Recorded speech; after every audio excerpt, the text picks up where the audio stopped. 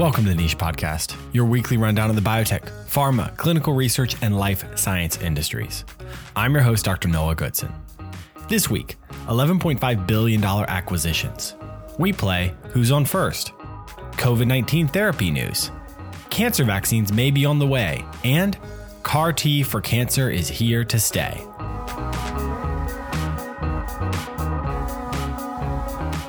The views expressed on the Niche Podcast are those of the host and guests. They do not necessarily reflect the opinions of any organizations or companies with which they are affiliated.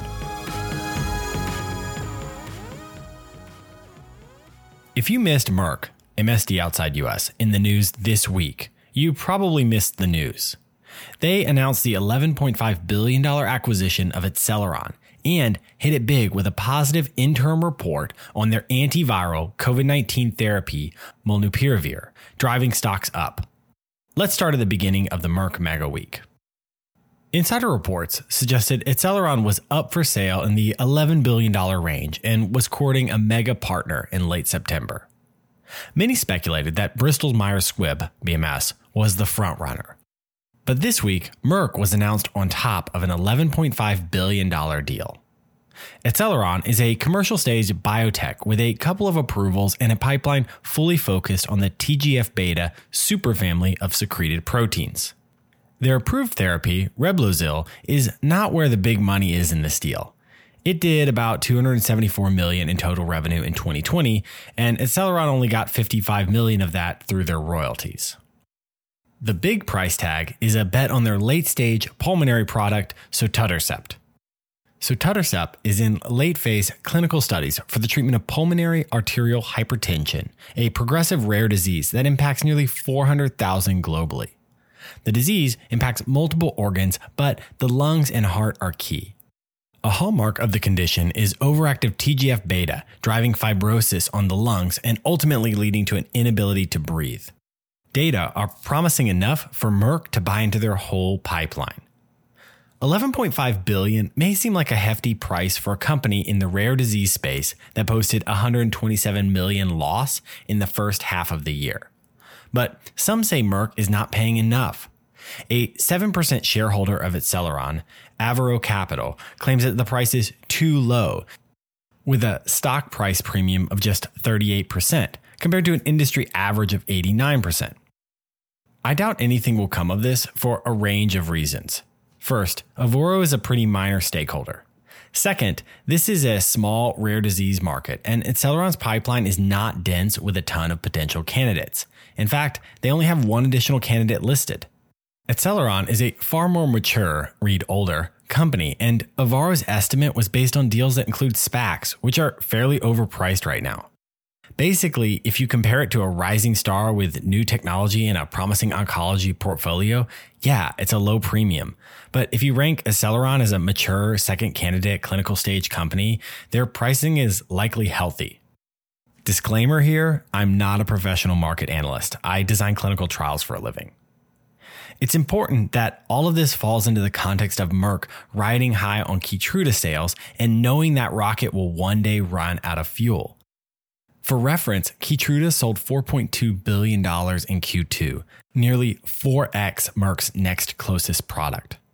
This relatively stable and conservative pharma giant needs to acquire a range of solutions to perpetuate their long-term value.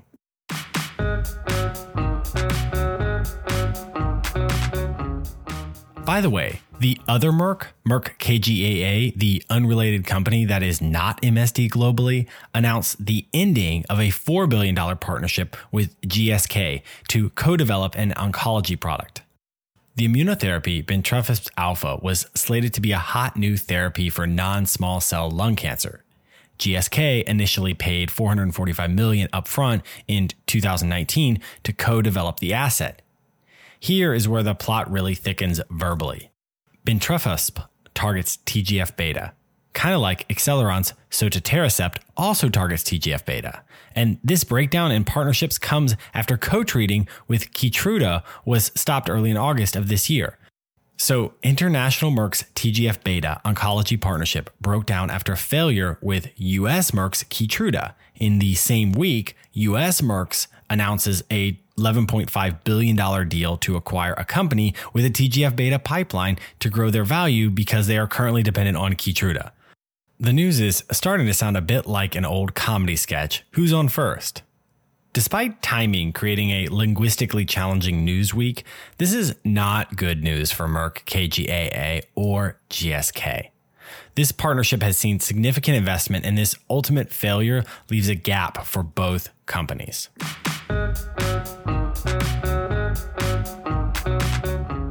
The reason Merck's, MSD's, shares jumped 8% at the end of the week had nothing to do with the well-considered $11.5 billion acquisition. In fact, they didn't even blip at the news. The potentially major news for Merck was positive interim analysis for their oral antiviral therapy, molnupiravir, in the treatment of COVID-19. The therapy, developed in partnership with Ridgeback Bio, showed a 50% reduction in hospitalizations in COVID-19 patients and saw 0 deaths compared to the placebo in mild to moderate cases of COVID-19. Results were consistent across variants. Merck already has a deal with the United States to sell 1.7 million doses for $1.2 billion. First shipments are expected by the end of the year.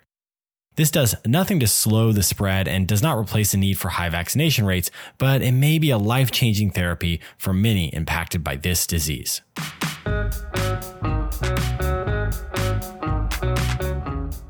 Speaking of COVID-19, BioNTech has made their name off their wildly successful vaccine.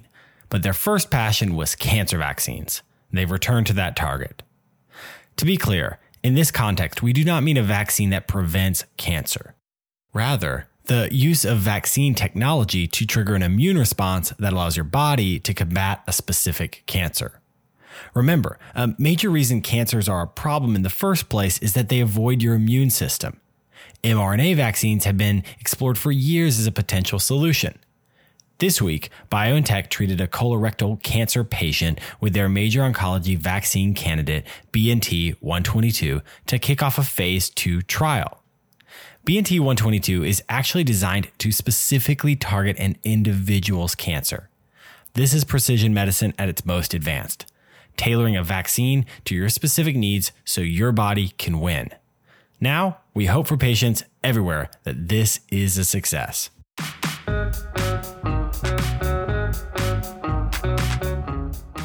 Kite, owned by Gilead, earned their 4th CAR T-cell approval for Tecartus.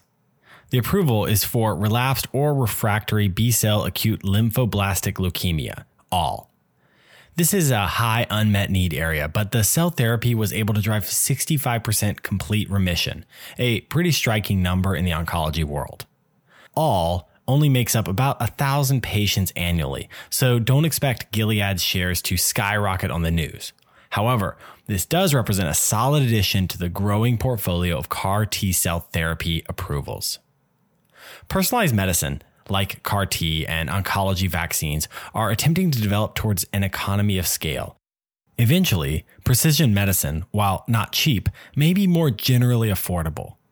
For now, the processes are so complex and fraught that costs are enormous, with Tecartus costing $373,000.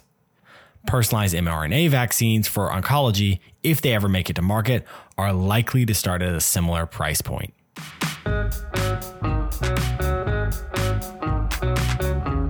Thanks for joining me on the Niche Podcast, your weekly summary of the top news in the biotech, pharma, clinical research, and life science industries. You can learn more at thenichepod.com or find us on your favorite podcast app. Like, comment, subscribe, and most of all, share with your friends. If you like what you hear, please rate and review. It really helps us. Once again, I'm Dr. Noah Goodson. I'll see you next week.